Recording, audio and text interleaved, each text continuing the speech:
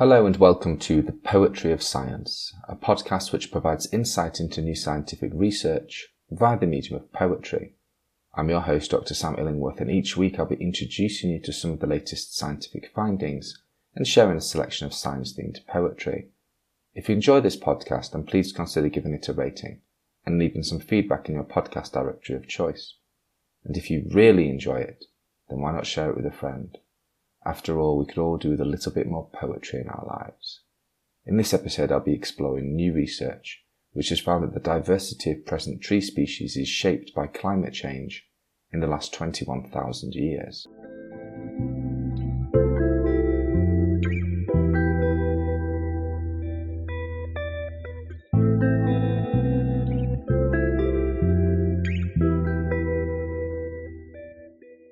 Stories etched in bark play out tales of light and shade, verdant cells of leaves and land, climates past whispers in the boughs, breaking form and branch with every shifting stage, a tapestry of life weaved on fading limbs, as frozen truths of ancient climes spin round once more on threads worn thin from wear. Inside the shadows of these blizzards past, our future greens are draped in doubt and cast by change. This poem is inspired by recent research published in the journal Science Advances, which has found that Earth's climate change and its impact on biodiversity reveals that many trees face potential extinction and decreased diversity, with uncertain consequences for ecosystems and human livelihoods. Scientists have long studied how Earth's climate has changed over time and how it has affected different types of life. By looking at how climate change has impacted biodiversity in the past, they can better understand the potential risks of future climate change. However, it's still not clear how climate change affects biodiversity in different areas.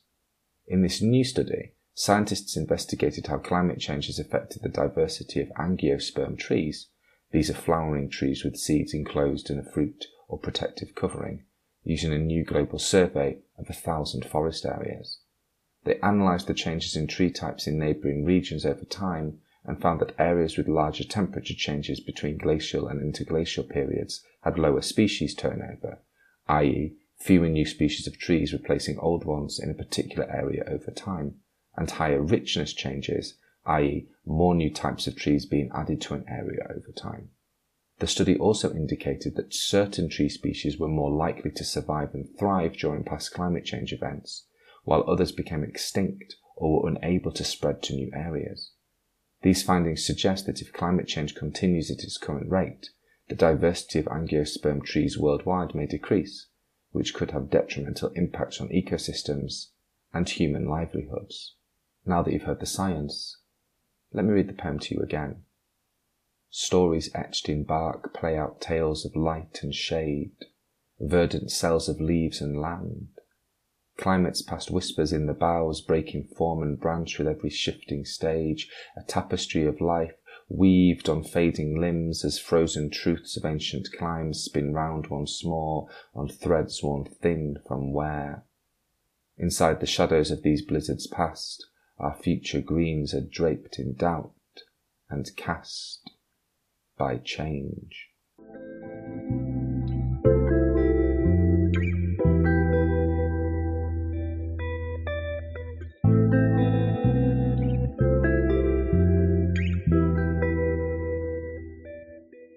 In this section of the podcast, I'd like to share a poem written by another poet on a topic related to the science that has been discussed so far. In this episode, I'll be reading Native Trees by W.S. Merwin. William Stanley Merwin was a prolific American poet, translator, and environmental activist. Born in New York City in 1927, Merwin spent much of his life in Hawaii, where he cultivated and restored over 18 acres of rainforest. His poetry often explored themes of nature, spirituality, and the human condition, and he was known for his spare, imaginistic style. Merwin received numerous awards for his writing, including the Pulitzer Prize and the National Book Award, and he served as US Poet Laureate from 2010 to 2011.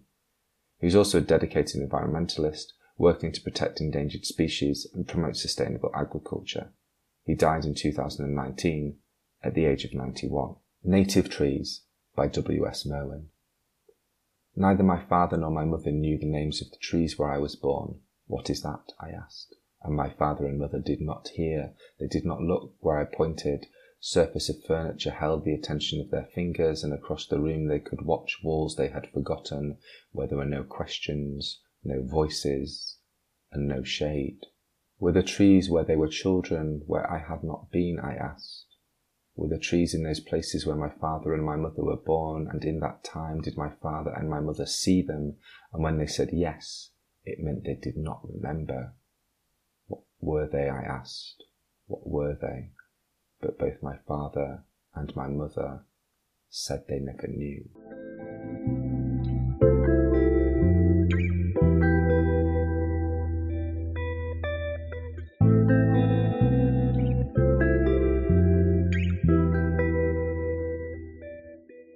Thank you for listening to The Poetry of Science. If you want to find out more about the scientific study featured in this episode, or read any of the poems in full, then please visit the show notes at scipoetry.podbean.com. That's scipoetry.podbean.com, where you can also find out how to get in touch with any questions or comments you might have. Thanks for listening.